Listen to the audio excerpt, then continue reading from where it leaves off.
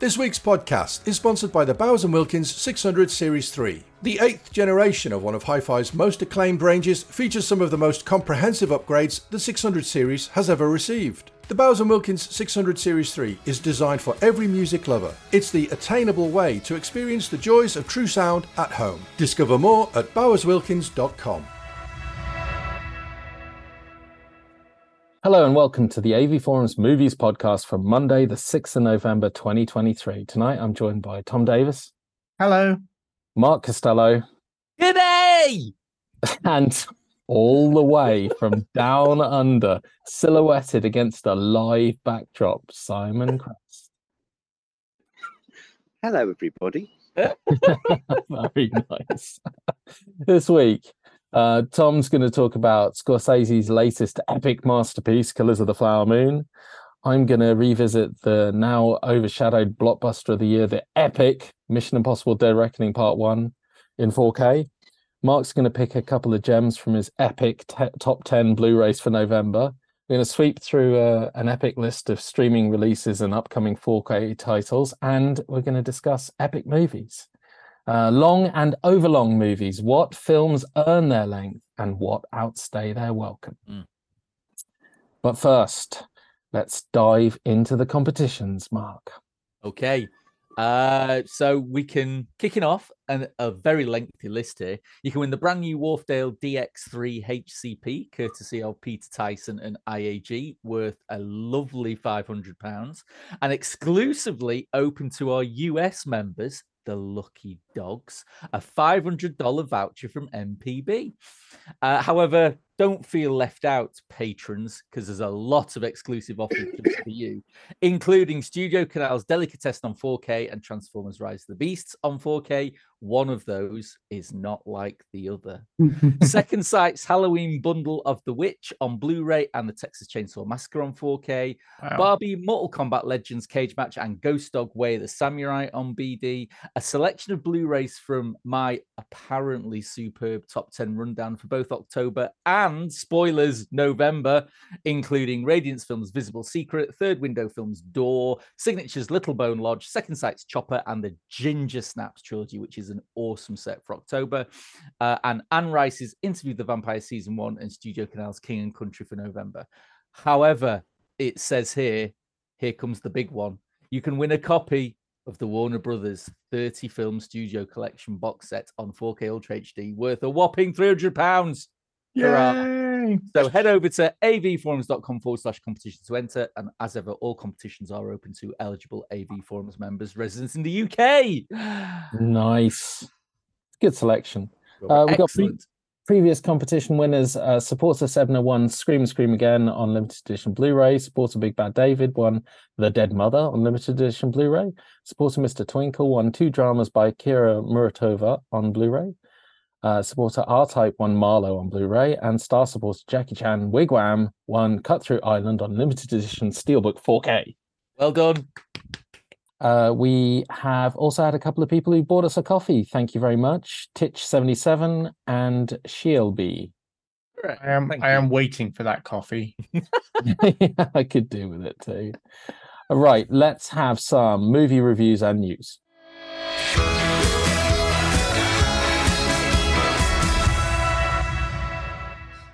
Right, so Tom has carved out half a day to sacrifice for Martin Scorsese's first DiCaprio and De Niro team up. It is their first run around. Not many people are talking about this. It is, isn't it? It's not the first time they've been together. Life. They did A Boy's Life. No. Scorsese team up.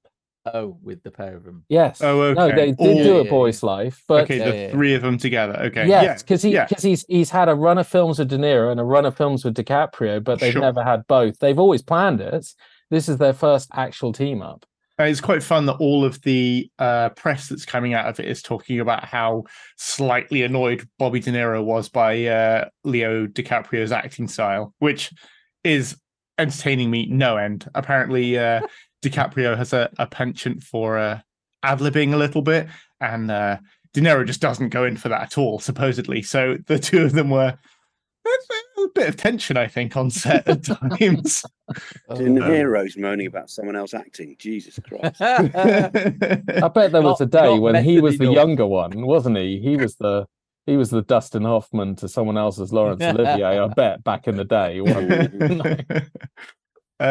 Yeah, I did. I watched it, and before I say anything else about it, I think I'm going to go out on a limb and, taking into account recency bias, I know that is a thing, I'm going to put it in like my top 5 Scorsese movies. I really, really enjoyed Killers of the Flower Moon. I thought it was just so well executed. Not just a great concept, not just great performances, not just Martin Scorsese putting in his greatest effort, as he almost always does, but the combination of those three to tell an interesting story in a way that you wouldn't expect just made it for me, and I had an absolute blast with it. If you don't know, it is about the Osage Nation, one of the First Nations in America, who just happened to discover an oil field on their land near the start of the 20th century. And off the back of that, became, per head, the richest people on the planet. So per member of the Osage Nation, like the wealth was incredible. So, of course, as soon as that happened, everyone descended trying to get a slice of that pie, and particularly white middle-class America, upper-class America, I guess you would say, coming in to either defraud them or trick them or otherwise try and squeeze them out of their claim. But that's all sort of background to the actual film. And the actual film is one guy, Ernest Burkhart, a veteran of the First World War, coming to work for his uncle, William King Hale. And King, as he's known in the community, is a well-known philanthropist and a friend of the Osage Nation. He's done a lot to advocate for them, and he is very well thought of. He has basically built the town that he lives in from scratch for the benefit of the people working for the Osage. So the white Americans are their drivers, they are their butlers, they are their assistants. And supposedly King has kind of enabled this whilst owning a ranch out of town and making money that way. No interest in the oil. Of course, then his nephew shows up, and 5 minutes into the movie, it is revealed that this is more or less a long con from Hale, who is determined to have every member of his family marry a woman from the Osage Nation with a claim to the oil fields. And as his family members marry into those claims, slowly edge the Osage out. And that goes from legal means to not so legal means. And that story is all fascinating. It's really interesting. But what makes the story is the focus that Scorsese gives to Ernest Burkhart's chosen wife, Molly, who is one of these Osage women who has a claim to the oil fields. And for the first time that I can remember, we get a Martin Scorsese picture which gives time and presence and thought to the experience of the women who have to live under these moral codes created by men, who are basically at the whim of the men who break their morals, which is one of Scorsese's favorite subjects. And the focus that the film gives to her is so refreshing and feels so earned and is so heartbreaking as King's plans progress, that it makes it unlike anything Scorsese has made before. Typically, I guess The Departed is an example of one of his films where we get a few different viewpoints. We get to maybe not empathize, but we get to identify with a few different characters. This feels even more disparate than that. You've got King's point of view, you've got Ernest's point of view, you've got Molly's point of view, you have the point of view of King's legal team, you have the point of view of Tom White, an FBI agent who comes in the back half of the movie to investigate the plot that King is stringing out. And it feels like Scorsese's gone, well, I know how to do that, and I know how to do that, and I've not really tried that before, but I'm going to put it all in this film. And he just lays it all out. And I don't know how he could have executed it better. It is a long film at 3.5 hours long, but it's not like speedy, it's not like punchy, the pace is quite languid, but boy, that time flies by just because you are so involved in all the intricate cogs and pieces that are going into basically Hale's mini personal genocide of the Osage. And it is fascinating and depressing and just definitely, Kaz, you referred to, I think, as his Scorsese's latest masterpiece. I'm comfortably putting it in that category. It is one of Scorsese's masterpieces. And if you are umming and ahhing about the length or whether it's worth seeing it on the big screen or waiting for it to come to Apple, which it inevitably will, sort of December time, go and see it at the big screen. Go and get the most out of it. Go and see Scorsese's first Western on the big screen. Take it all in. Enjoy as much of it as you can, and just sit with it and be present for however long it's there in front of you. And I can't guarantee that you'll get a lot out of it, because I've seen more than a couple of opinions say like, oh, it's a bit boring, I didn't really get it, it's a bit long, it's not doing much for me.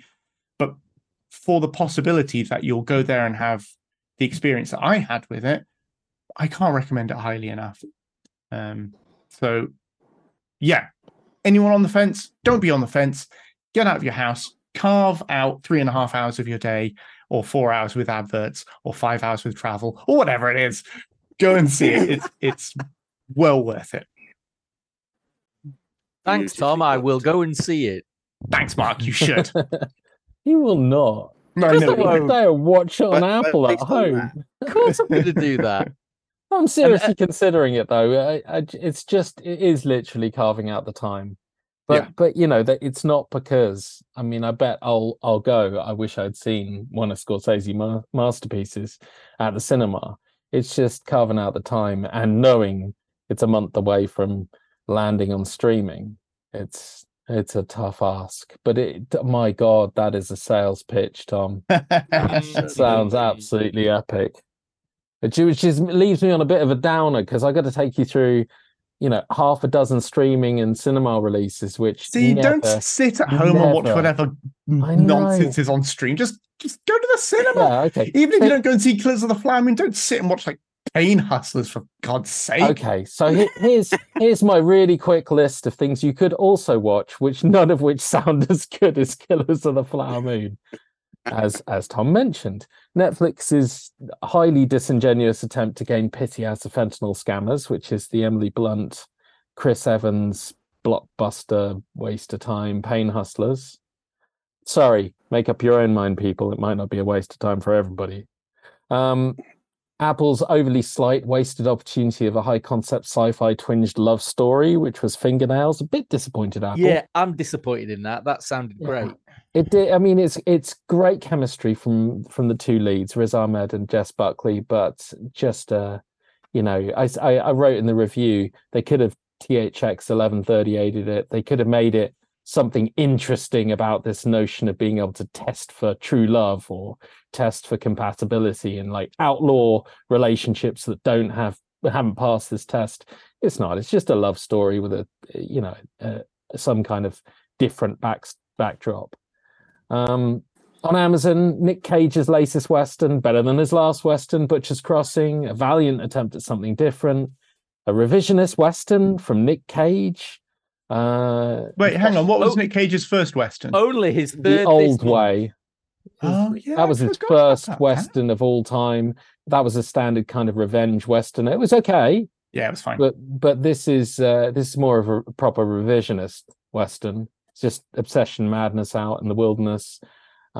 Hints of Moby Dick. There's some commendable attempts at doing something, but it is low budget. And I found the choice of lead opposite Cage brought it down a piece, because he did bring something different to it and didn't do his usual overacting. Tiny bit more positive, Royal Hotel. This is from Kitty Green, who reunites with her lead from her last film, The Assistant, Julia Garner. And it's another study of toxic masculinity, this time set not quite where Simon's sitting, but in sort of a stuck in the 70s Australian outback hotel bar with all male patrons, which is interesting for a couple of backpackers who take a job there because they need the money. It's good. It's good because it builds, like The Assistant did, with little subtle nods towards things that you can feel are plausible and everyday in behavior, rather than outright, abuse. But I think they could have done more with it. And I found it interesting. A couple of comments on the thread where they should have gone full gonzo for the finale, and I can kind of see why. That's always go full gonzo. Mark's sitting there going, yeah, absolutely, full gonzo. There is no such thing as too gonzo at the end of anything. Yeah, half gonzo, no. Well, apart from men, but anyway. Yeah, man, that was quite the swing. Yeah, exactly. That was the opposite of this. That was great until it went full gonzo. Disney's Quiz Lady. Didn't expect this to be any good. Aquafina and Sandra Oh. But I thought it was a lot of fun. A lot more fun than it should have been. They were great riffing on each other, and Will Ferrell was good in it. Jason Schwartzman was actually deliciously evil in it. It was fun. It's more fun than I expected from Disney streaming flick called Quiz Show starring this cast. But my gem of the week was Bottoms, which is Emma Seligman's latest. She did another film no one's heard of, Shiver Baby, and she reunites with her lead from that, Rachel Sennett, and it's so deliciously over the top. It's a high school sex comedy, but it's done completely from the point of view of two teen lesbians, and everything is exaggerated to the 11th degree. The super masculine boys football team are never seen outside of their uniform. Wherever they are, in their lessons, in their halls, they have their own little throne table that they sit at that's slightly elevated at the back of the room, and behind them are biblical pictures of like the Last Supper with them in their uniform eating. It's that kind of people have watched this and somehow went, I've never seen a high school like this. No, it doesn't exist. It's absolutely doesn't exist. This is not based on any kind of reality. It's what I loved about it. I said it was American Pie meets Fight Club. People complained, was it too much like American Pie? I revised it. Superbad meets Fight Club, people. Okay, then maybe there won't be any conflict over whether there's any gross out comedy. Does Eddie Hitler cameo? No. If he doesn't, then I'm not interested. That's an Aid Edmondson gag for everyone there who's looking at me as if I'm not on this planet. Oh, Bottom. I see. Yes. Do you know Very what? good, yes. Do you know what? I'm wasted. Oh, bottoms. I'm Oh, just wasted. Get it? Yes. Yes. Yes. Jesus I Christ. hate you all. Good one, Mark. Nice. Yes. I am nothing if not highly topical. Very good. Like hemorrhoid cream. And next up, we're going to talk about 4K discs. If you enjoy the podcast on YouTube, then please like and subscribe. If you're listening to the audio version, then please leave us a rating on your podcast app. We invite you to email questions and feedback to podcast@avforums.com and join in with this episode's discussion thread in the podcasts forum at AV Forums.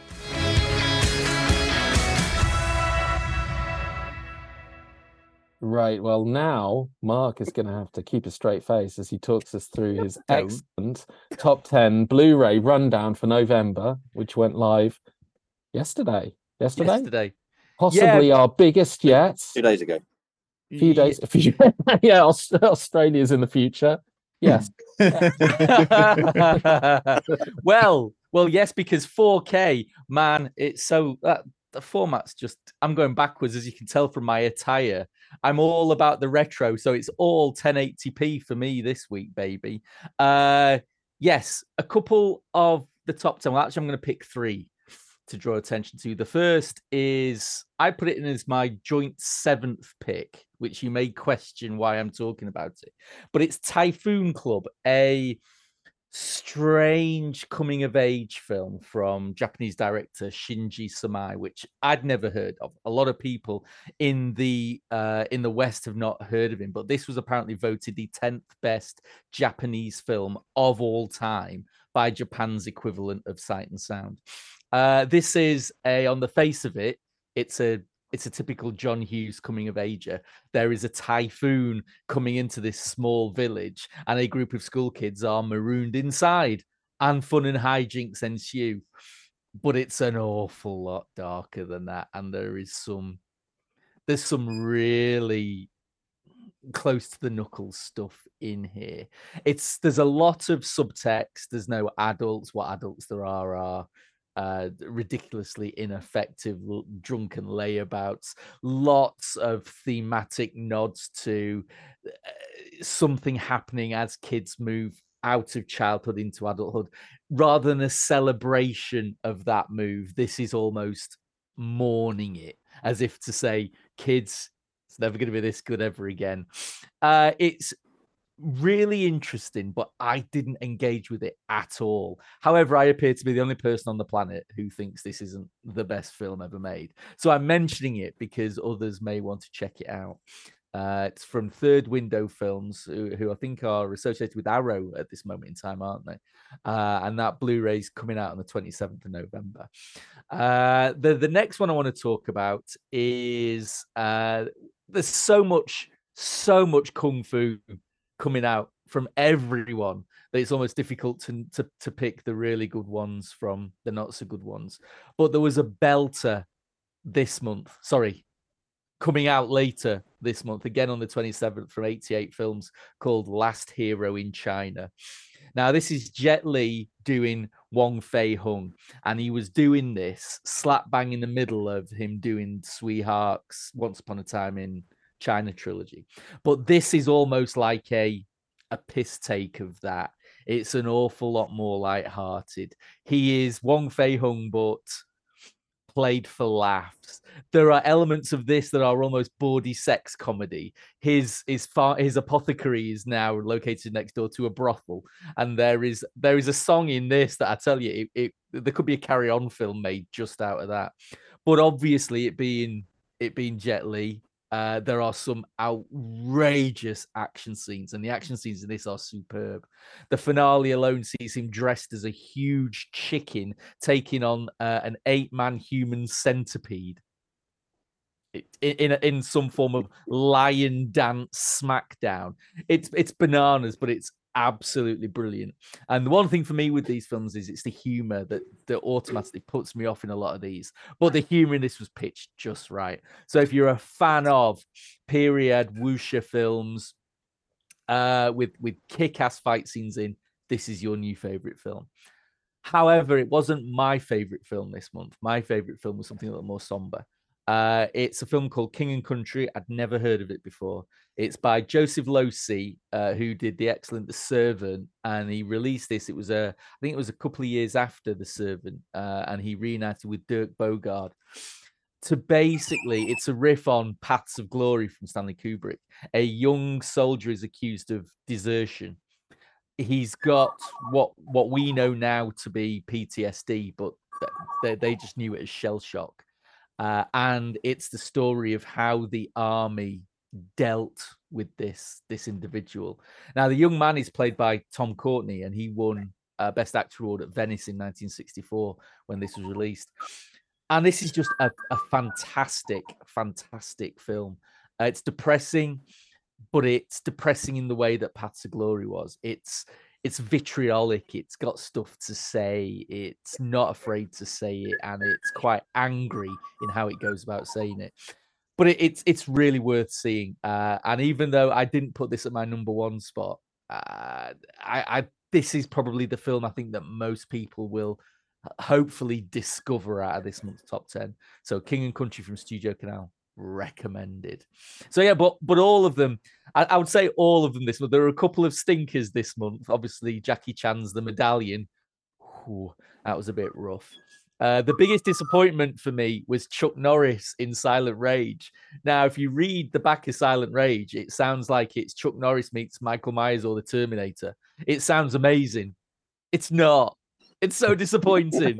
It's okay. It's average. But what's interestingly enough, this is the one film that Chuck Norris himself doesn't like. It goes too far out of his comfort zone. He does very little martial arts, and he has a couple of really awkward love scenes, which you can just tell from the look on his face. He was the only person not enjoying them. But anyway, there's check out my reviews, check out the list. There's some bangers coming next month to round out the year. But yeah, have a look in the list, and I'm sure there's some good stuff in there for you all. Very nice. Very nice. Wonderful. You want to tell us what's coming out in 4K as well? Want to go wild?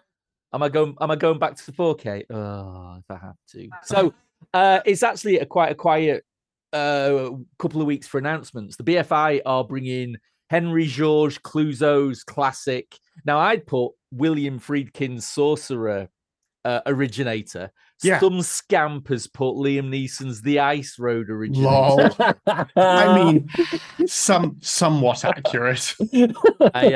But anyway, burying the lead, Wages of Fear is coming to 4K on the 5th of Feb. Excellent. That's great. So good. Second Sight are jumping on the Marty bandwagon, and they're bringing one of their sumptuous limited editions for Mean Streets coming on January the 15th. Should be good. Whereas Studio Canal are finally bringing a standard edition of Cross of Iron out next Monday for all those who are far too tight to splurge on the Steelbook, like me. However, the big action is over in the US. Punching horse action. Punching a horse action. I mean, let's be honest, this isn't news anymore because we've all pre-ordered the Conan the Barbarian twin set already. I mean, if you haven't, get on it. That's coming on January the 16th. I think the thing that most people are maybe putting people off here is that it's Arrow US. Oh, I don't like importing. It's going to be massively expensive. Well, actually, Arrow have made it super easy. Barely an inconvenience. Sorry, do we have to pay people because I've said that? I hope not. Because if you've not done it yet, go over to the Arrow website. And on the top right of the Arrow website, there's a little drop down where you can select the US store.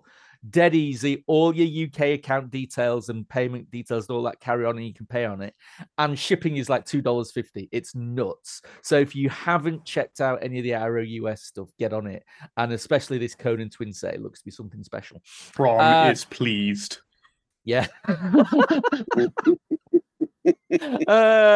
Scream Factory getting things back on track are giving us a 40th anniversary edition of the hugely underrated Cronenberg King joint, The Dead Zone, coming on December the 19th. So fun. Love that film, and no one ever talks about it. It's a great film. West Wing fans, check it out. You'll love a bit of Martin Sheen as the president. It's brilliant. True. Kino are bringing Guillermo del Toro's really ace, but sadly not quite great, Mimic to 4K, as they usually do early next year, whatever that means, Kino. And because I've already mentioned it, Cinema Guild over in the States, a small boutique label over there, are actually bringing Typhoon Club that we've just talked about to 4K over in the States. So if you are a fan of the film or you do want to check it out, there's a 4K coming next year in the States. And that's pretty much it. There's not a huge amount out of announcements. I think no, it's a good list. Already... I've got another Conan pun. It's really taken my Stygian fancy. Anyway, keep moving. Hemorrhoids. Yeah, that's all I've got to say. Hemorrhoids. It happens as you get older, Mark. It's okay. I know. Why do you think I can't sit still? Oh, well, I've got Mission Impossible: Dead Reckoning Part 1 to talk about on 4K. I had a tremendous amount of fun with this at the cinema. I saw it in IMAX. I mean, I got a beef with the fact that it wasn't actually IMAX formatted, but that's for another day. I out of all of the part ones this year, it was my favorite. I thought it handled the part one-edness the best out of the admittedly excellent Across the Spider-Verse and Fast X. I thought this was the one that didn't just pause the story and make us wait 2 years, and instead told a coherent narrative with a satisfying conclusion that was part one of a two-part tale. And I think that's it was great. Cruz looking a little older now, but still doing crazy stuff. Haley Atwell was a fantastic addition to the cast, and it suffered from 2 years of previewing its stunts. I mean, this is why I don't see trailers, boys. This is exactly it. Tell me, trailers. Hang on, you didn't avoid that though. You didn't avoid the jump. No, I don't think I could. I don't think I could avoid all of it. But I'm saying this is what people are talking about. How they were saturated by the stunts from this. That's how I feel about most modern trailers. If you could somehow avoid that, I think movies would be so much better off than trailers that give away everything, every key turn, everything. Yeah, the Fafu movies are terrible for just showing like the last 10 minutes in the trailer. They do. Oh, man. Yeah. Oh, vertical racing. Yeah, that'll be a real surprise. I don't know. I think that they did saturate it with this. I remember a friend of mine, his class went out to watch the trains being dumped in the quarry up in Derbyshire. It feels like years ago, like absolute years ago. It was. They were filming it. They were taking shots of it, and 1964. That's when they started doing that. And it feels like that's okay. That's my level of I don't mind that kind of background detail. But when you start seeing how the stunts were mapped out, you start having promo shots of the actor and the director standing on platforms, hanging off cliffs. You know, this is where we're going to film a stunt. When you see the finished product, there's a lot of effects that have been put in to kind of smooth that into a sequence. I just think that some of that magic could be saved for the disc when you want to watch a behind the scenes feature or something rather than blasted up front. I wouldn't say that it ruined the film at all, because I thought it was tremendous. But I do think that they should learn from that for the next one, and they've got a bit more time. I think they filmed like 60% of the next one. I would also say that my feelings towards this are largely hinged on the fact that, I really think that with an amazing finale, this will be a potential to top Fallout, because the movie on its own doesn't come close. But if they get the next one right, they could. And it's a kind of franchise where they would. It's the opposite to how I feel about like Fast X, where there's no chance. Yes. You say that. Oh no, I'm gonna watch it. That. I'm gonna watch it. I'm gonna take the kids to it. And my son does not like me talking bad about Fast X, but I have no. In Pete Davidson we trust. You had to go there. The disc looks tremendous. 4K Dolby Vision again. Those who've been spoilt by seeing IMAX scenes on Fallout, which were just sheer perfection, are going to wonder, start talking about digital grain, start talking about how it looks. I think it looked fantastic. You're going to have a blast watching it. What's even better is the Atmos soundtrack, which is a contender for one of the best Atmos tracks I've come across this year. The bass is insane right from the get-go. Proper, I'm going to have to turn that down bass. It's very intense. The sub, the sandstorm, it's tremendous. I'm sorry, because I've never come across that kind of bass before. I've got to turn it down bass. No, you've lost me there, mate. Well, I'm in a semi-detached house, so there's only so far I'm willing to go before I get the knock on the door, and I go pretty far. I go far enough that I've been in the garden before, and I've realised, that's a little bit loud. I've got to come back in and turn it down for the kids. So it's I felt for the neighbours during this. Mark lives in a giant Scottish castle, so he doesn't have to worry about these things. Well, it does. It's going to shake it to pieces. It's just an underground crypt. He lives under a giant Scottish castle without the owner's knowledge. I mean, it's not like I live in Australia where it appears that walls are a thing of the past. Isn't that right, Simon? Oh, wow. Absolutely. I highly recommend this. Pick up the disc. Don't wait for the second part. Who knows when it's coming? It's worth checking out. Cool. Next up, streaming and TV show news and our theme of the week: best and worst really long movies. If you'd like to support the AV Forums podcast on a regular basis, then why not become a patron? Head over to patreon.com/AV Forums to sign up. You can also make a one-off donation through the Super Chat or via streamlabs.com/AV Forums. All donations help us to improve the website and the podcasts. Thank you to all our supporters. Right, we're going to dip pretty much straight into theme of the week. But I'm going to shout out to Blue Eye Samurai, which I'll give a review for another time. One of the best things I've seen on any streaming service this year. I just finished it today. I'll get the review up. Absolutely tremendous anime from Netflix, from the guy who wrote Logan and Blade Runner, the new Blade Runner. And a fabulous cast, really well drawn, really, really great narrative and world building. Full of blood and sex. Absolutely superb. Up there with Arcane. Strong recommendation, Simon. Get on it. Who's the animation studio, Kaz? Who's doing it? I'm not that far into my research for the review yet. Uncle Walt. I would love to tell you. Can you tell me, Tom? No, I don't know. It's great. It looks fantastic. It's absolutely stunning. Really. I mean, it's the review will be up, and I've put an unholy amount of images from the show into it because it looked so tremendous. Our theme is long movies, films that do and don't earn length, and this is coming off the back of Scorsese's 206 minutes Killers of the Flower Moon and Cruise's 164 minute Dead Reckoning Part 1.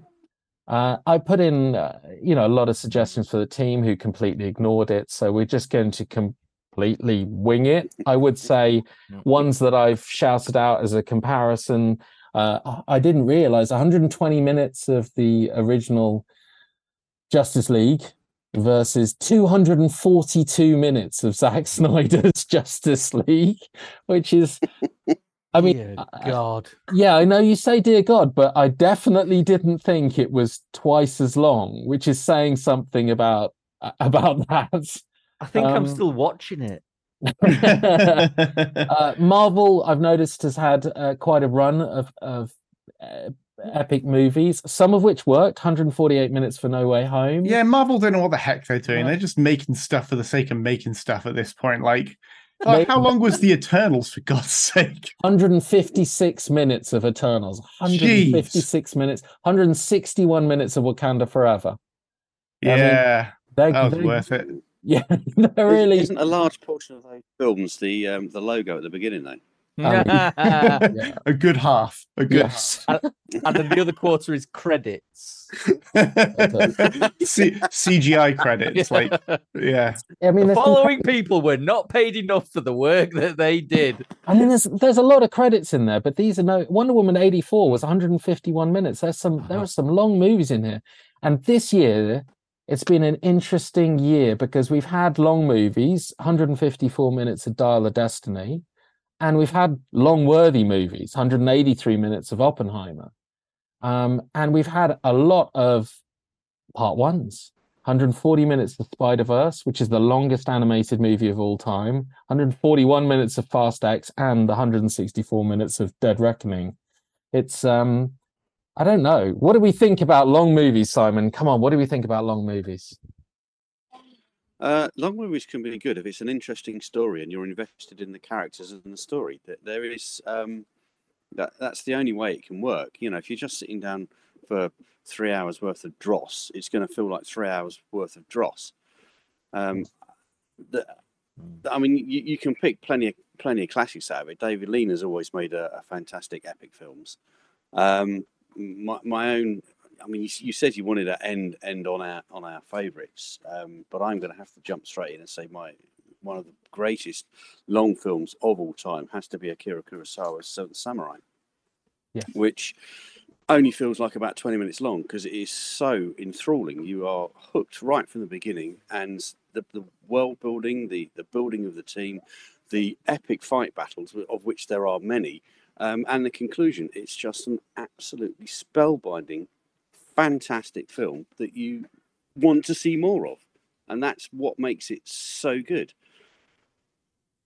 You can pick Scorsese. We mentioned Scorsese. What was that DiCaprio on five points? Battles of New York, Gangs of New York.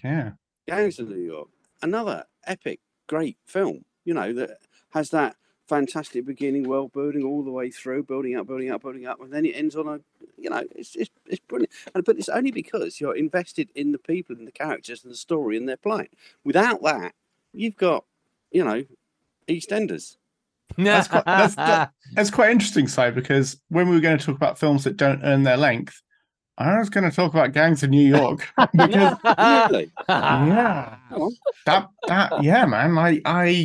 I don't know. Like Come at me.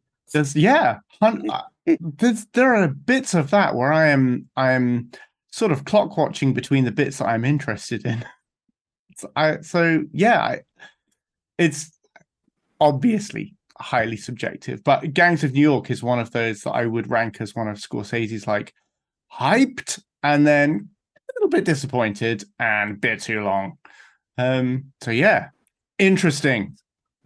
So I think what's been interesting about this is, and what prompted it off the back of Killers of the Flower Moon, is the notion that it's funded by Apple. 90% of the audience is going to watch it at home. And there is a sense that, therefore, a streaming runtime can be slightly more fluid, shall we say, than a theatrical runtime. I mean, that's where you get in the Irishman's runtime as well, isn't it, right? Yeah. Exactly. And so there's been a lot of talk recently off the back of Killers of the Flower Moon that one of the things we might see eventually is this idea of the bringing back of what used to be known as the director's cut, but in essence, for a film that is shown in cinemas as well as streaming, you have a cinema version with a slightly more cinema friendly runtime, but then when it's shown on streaming, you get the full fat, 4.5 hour type jobby. And it was just a really interesting idea that with streamers now, because there was a time when the streamers wouldn't show their films theatrically. It was just like, no, this is our hook. This is we want to keep it for our viewer base. But now, obviously, with the rules around the Oscars and stuff like that, they've started to get into the theatrical showing. So now you've got these two worlds colliding. One which can, you sat at home, you are used to binge watching series, therefore 3.5 hour film about, the Osage Nation might be somewhat slightly easier on the buttocks, shall we say, than if you're going out to the cinema to watch it. And it was just a really interesting notion of, are we potentially seeing a sea change? And some of the things that you said there, saying, go back to Seven Samurai, David Lean, even Gangs of New York. There was once the sense of a long film was considered, well, it's a prestige film because it must have so much more to say. So it was your Chariots of Fire, it was your Gandhi, it was your these were your long films, and now we've got all these bloody kiddie superhero films that are any given Transformers movie that is and it's and I think it's that sense of, people always used to say, there was a quote that a film should be as long as it needed to be, and I think but no one knows what it needs to be these days. I liked Wakanda Forever, but there's no way it needed to be bloody 161 minutes. I mean, so it was just, it feels like we're on a really interesting cusp, especially as theaters seem to be struggling, shall we say, with getting bums on seats. It was it's an interesting idea, but like you say, though, one of the best reviewed and one of the most successful films of the year is bloody Oppenheimer. 3 hours of literally stern looking men in rooms talking. It was, and I wouldn't have shaved a minute of that. Probably not wholly like Tom's Killers of the Flower Moon experience. I thought Oppenheimer was 3 hours and 3 minutes, and it was long, but it was ace.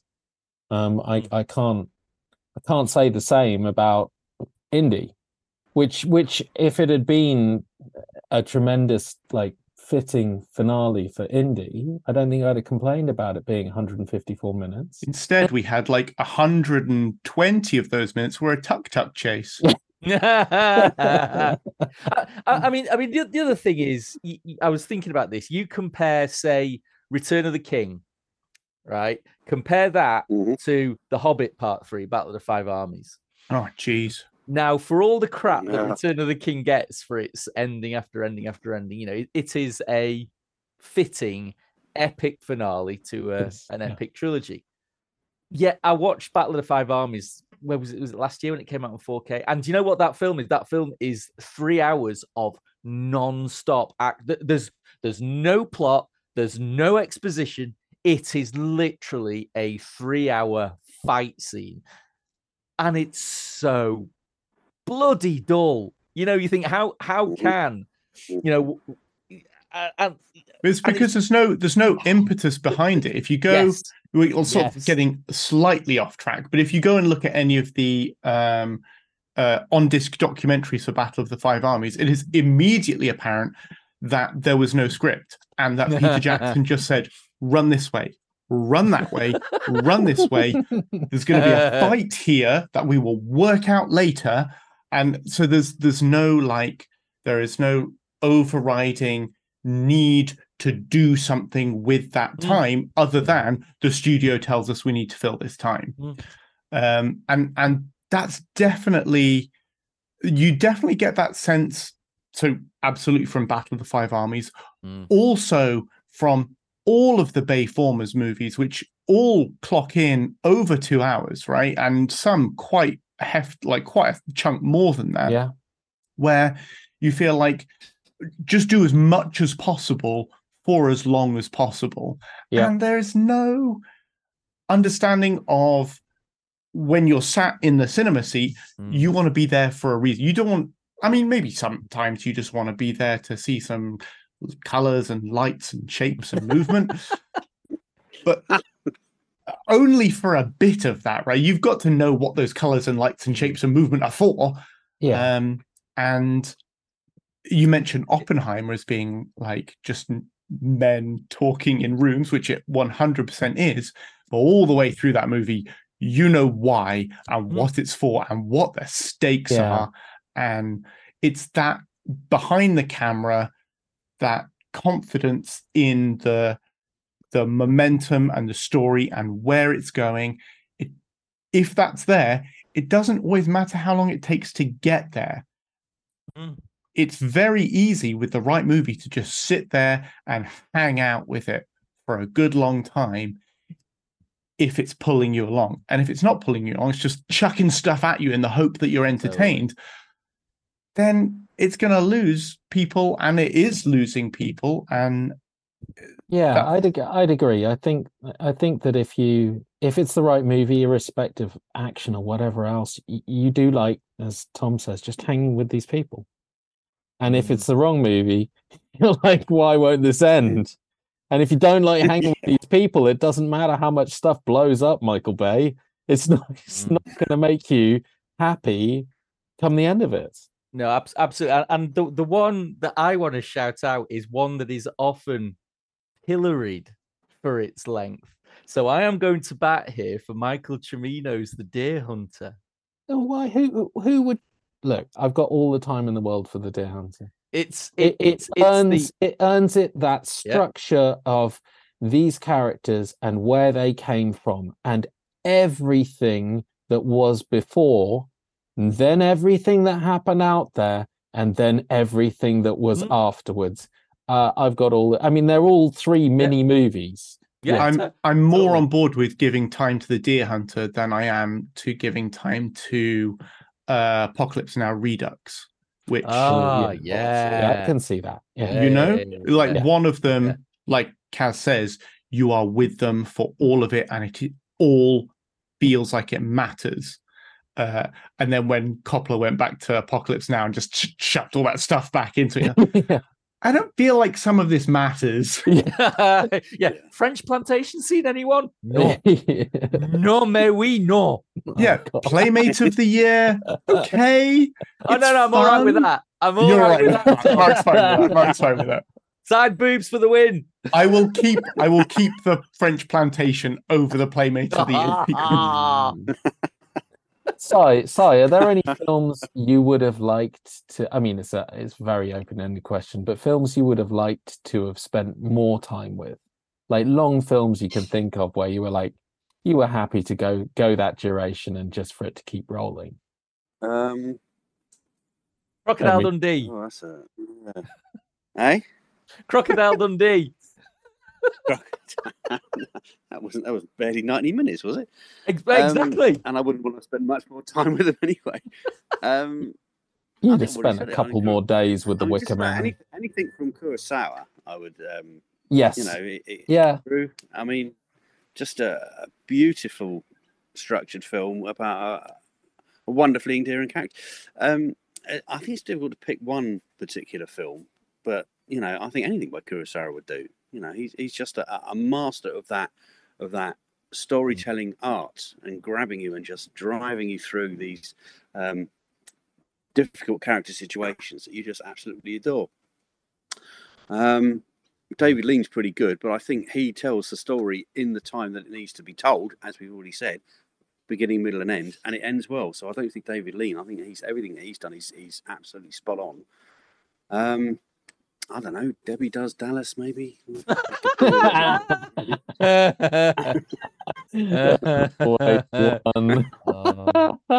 So Mark's gone to bat for The Deer Hunter, which I think is valiant. I don't think there's any. Yeah. I mean, that's. I don't think I've got any quibbles with that. How about films that other than the obvious culprits over this last 2023, films you would have seen them do with a better editor?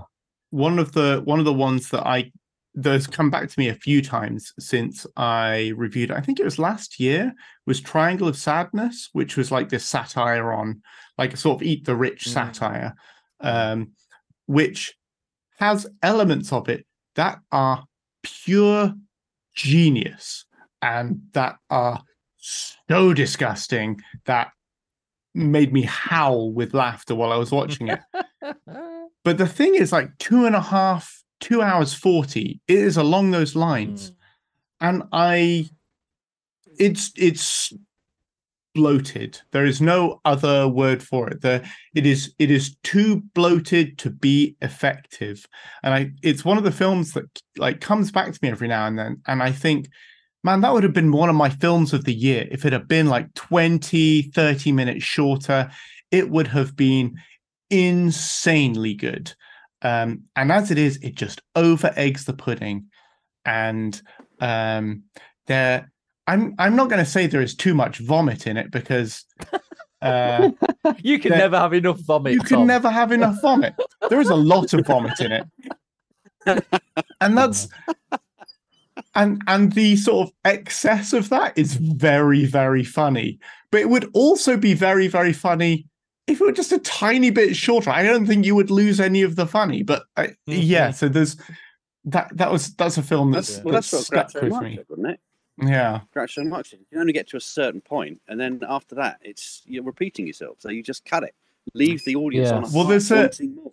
Yes. I mean, it comes back to, I don't know if any of you guys are particular fans of the comedian Stuart Lee, but his in stand-up, his technique is very much to do the same thing until it's so stupid it's funny, and then it stops being funny and becomes boring, but he keeps doing it until it becomes funny again. And like Triangle of Sadness is right in that like no man's land between funniness, where you're just like, oh my God, this is still going on. That's a dangerous game. It's a dangerous game. Excess. It reminded me of Craig Zahler, Craig Zahler, because he did Bone Tomahawk, Brawl in Cell Block 99, Dragged Across Concrete, which Dragged Across Concrete. The two of those are 2 hours and like 15 minutes long, and they're long haul movies. I mean, Brawl in Cell Block 99 is, I mean, it's got intense, extreme violence for like its last hour solidly in a prison. But Dragged Across Concrete was 159 minutes. Yeah, it feels it as well.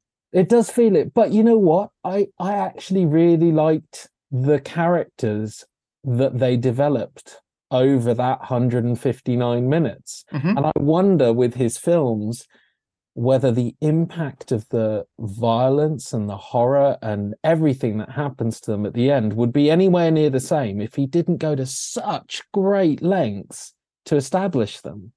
Like, he really spends time with these characters at the outset and almost nothing happens. And then obviously they're going to get put into this horrific meat grinder. But by spending all of that time with these characters, you're kind of on board with them. You kind of really don't want stuff to happen to them. It's not like 30 minutes into the movie, someone gets kidnapped and then action. It's a style, certainly, but I suddenly thought about him doing long movies, and I don't know whether I'd see them cut. I mean, for me, I'm a fan of movies that are going to challenge me intellectually, shall we say. But sometimes that goes a little bit too far. Debbie Does Dallas. So, just like Debbie Does Dallas, yeah. I mean, it's one of the reasons why I've been put off seeing Bowie's Afraid. I'm going to get to it eventually, but the film that sticks in my mind, and I watched it last year, and I'm still scarred by it, is David Lynch's Inland Empire. Boy. I mean. Yeah. That's an endurance test, right? I mean, I've never made it through that. You've made it through it, have you, Mark? Did you make it? Well, I mean, you're on recording here because you did review it. So I did review it, and for the first hour, I was watching intensely, trying desperately to work out exactly what's going on. And then you wasted your time, Mark, trying to work out what a waste of time. And then for the second hour, I was just kind of. Hang on. I've got to stop my fantasy football team out on my phone, and I'll keep it. I'll keep going. And for the third hour, I was almost like, do you know what I'm going to do? I'm going to fast forward it. Through it. 1.1 speed. I mean, I think you'll find, Kaz, my score for that was WTF out of 10. It was. I think if you go back and have a look for it, I remember that. I mean, you know, I'm all for, you want to challenge me 90 minutes. Now, 90 minutes of what the hell? I mean, Christ, I've got shelves of Italian insanity over there that I have no clue what's going on, but they make for a fun 80 minutes. Stick another 2 hours on that, and I tell you what, I'd be wanting to hurt someone. So yes, Inland Empire, no. That's just a test. no. Yeah, for sure. I didn't realize that It Chapter 2 was clocking in at almost 3 hours as well. Neither did I until you wrote it down there. I was like, all right, okay. Yeah, I guess it's quite long. Well, they've got to give all those adult actors actually something to do, haven't they? Because let's be honest, the kids blew them off the screen in the first film. I mean, Bill Hader was good. Bill Hader was. Well, He was good, they were but- all good, but you'd all just rather still see the kids because they were just more fun. The first part was shorter and better. Yes. Yeah. Oh, yeah. So For sure. Hader was an absolute standout because he wasn't playing the character you expected from him. Mhm. He actually was tremendous. But for the cast they put together, and for the movie it was a sequel to, yeah, no. Well, but again, you could just argue that. Well, that's King's problem, isn't it? All the way. I'd argue that it was. They left a lot of stuff out from King that. Oh well, and a lot of stuff rightly left out. Shall we say, Tom? Oh Yes. boy! Oh boy! What a book! But again, I'd argue it was if you go back to the It miniseries, it was exactly the same. The kids were so much better than that. It was just part of King's absolutely. writing. He has more affection. Look at Stand By Me and the body. You know, he has much more affection for the children than the adults. So I think that's probably second more only to his affection for children was his affection for cocaine at that point, I think. well, yes. And we're back to Scorsese again. But you were talking about watching something nuts for 80 minutes, like one of your crazy 88 movies discs. Yes. As it goes, there is no movie I've sat through of the length above 3 hours that has felt more like 80 minutes than RRR. Like that. I don't know how many of you guys have watched the Bollywood sensation, No. but considering its length, I could have stuck with it for another hour. You told me to show it to the kids, and they were traumatized within the first. Like, some leaps through into a crowd on fire, and there's a lion or something. I mean, my God, they were like, "What?" It is just pure dynamism for 3 full hours. That's an example of where like you can just like nail people to the wall with action for 3 hours, and for some reason it works.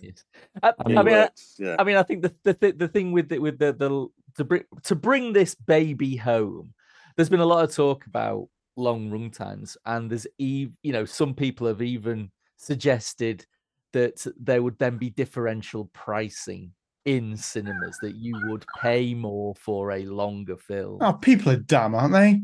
People are dumb, and they'll soon realize that will never happen. But it's interesting that the debate is, and I think the reason why we have the debate now is that on average these runtimes are just creeping up and up and up and up, and gone are the days of cinemas insisting on a 2 hour runtime so they can get as many showings in a day.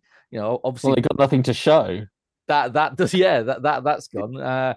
But it is interesting that the length of these films is prompting this kind of discussion. So I mean, long may it rain. Yeah, I agree with that, Mark, because I mean, my picks reflect the fact that 23 has been a crazy year for durations of films, because I took the kids to see all of them: Indy, Spider-Verse, and Fast X, and they were done.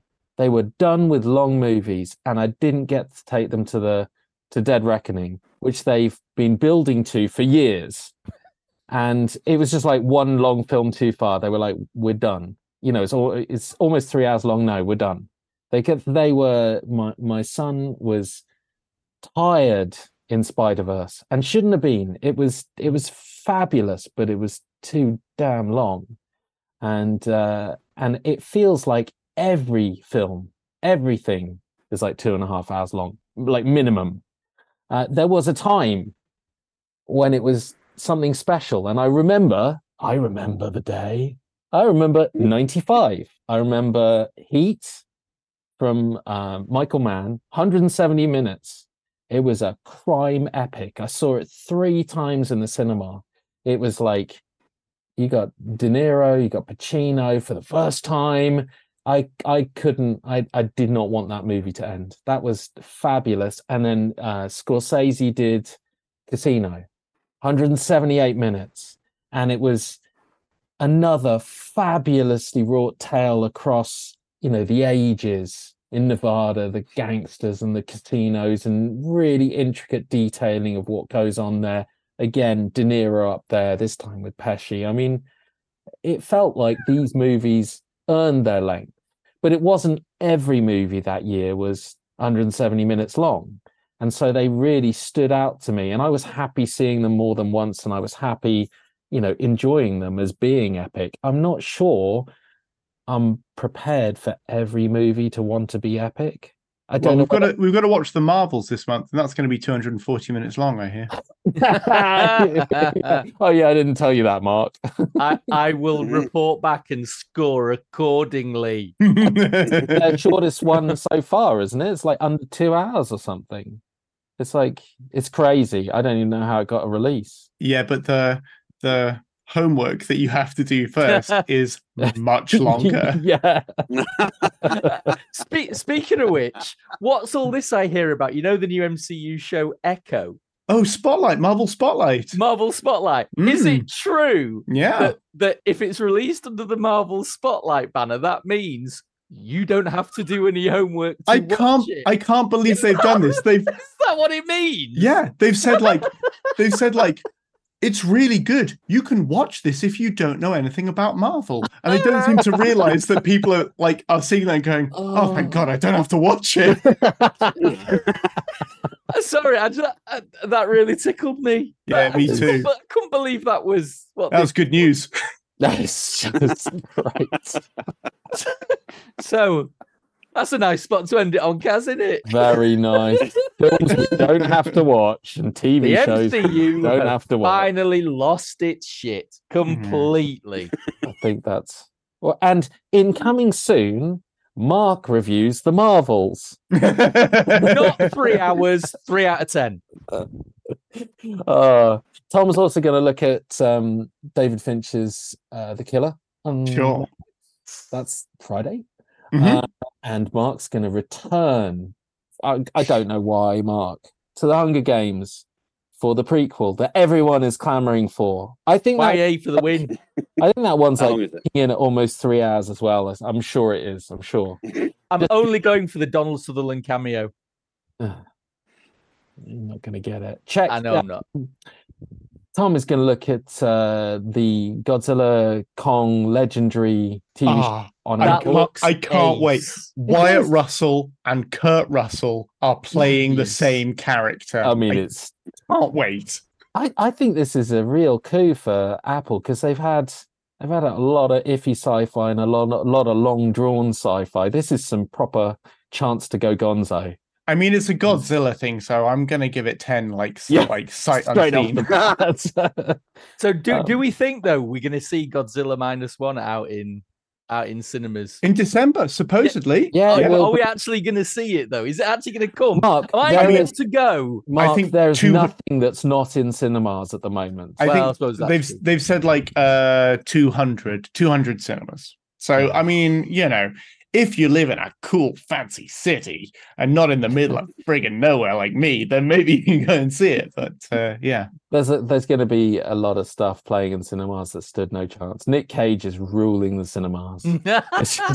Oh man, it's a dream scenario this month coming out soon. Yeah, not near you though. You're gonna have to move house. just saying. I'm having that. I'm gonna return to Netflix's The Crown for the first part of its 6th and final season, to Apple's For All Mankind for its 4th, undoubtedly epic year, and we're going to cover a whole bunch of 4K titles. Although we seem to be at the whim of Amazon's ridiculous delivery date, released on the 6th, we'll definitely get it to you by the 11th. How's that work? It's just fine. Why we pre-order stuff anyway. Do let us know if there's ever anything we've not covered that you think we should check out, and we'll just ignore you and not check it out. That's it for the AV Forums podcast this week. My thanks to Movies team. Simon, all the way from Australia in the future. Have a nice day, everybody. Nice. Mark. Night. And Tom. Yo. Nice. Mhm. If you enjoyed the podcast, please give us a like and subscribe to the channel. Plus, hit the notification bell so you don't miss out when we publish our live streams, product reviews, and more. If you really like this podcast, then buy us a coffee at buymeacoffee.com/avforums.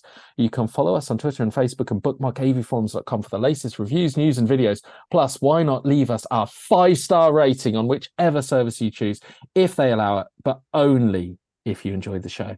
I am Kaz Burgundy. Thank you for watching and listening, and join us for another podcast soon.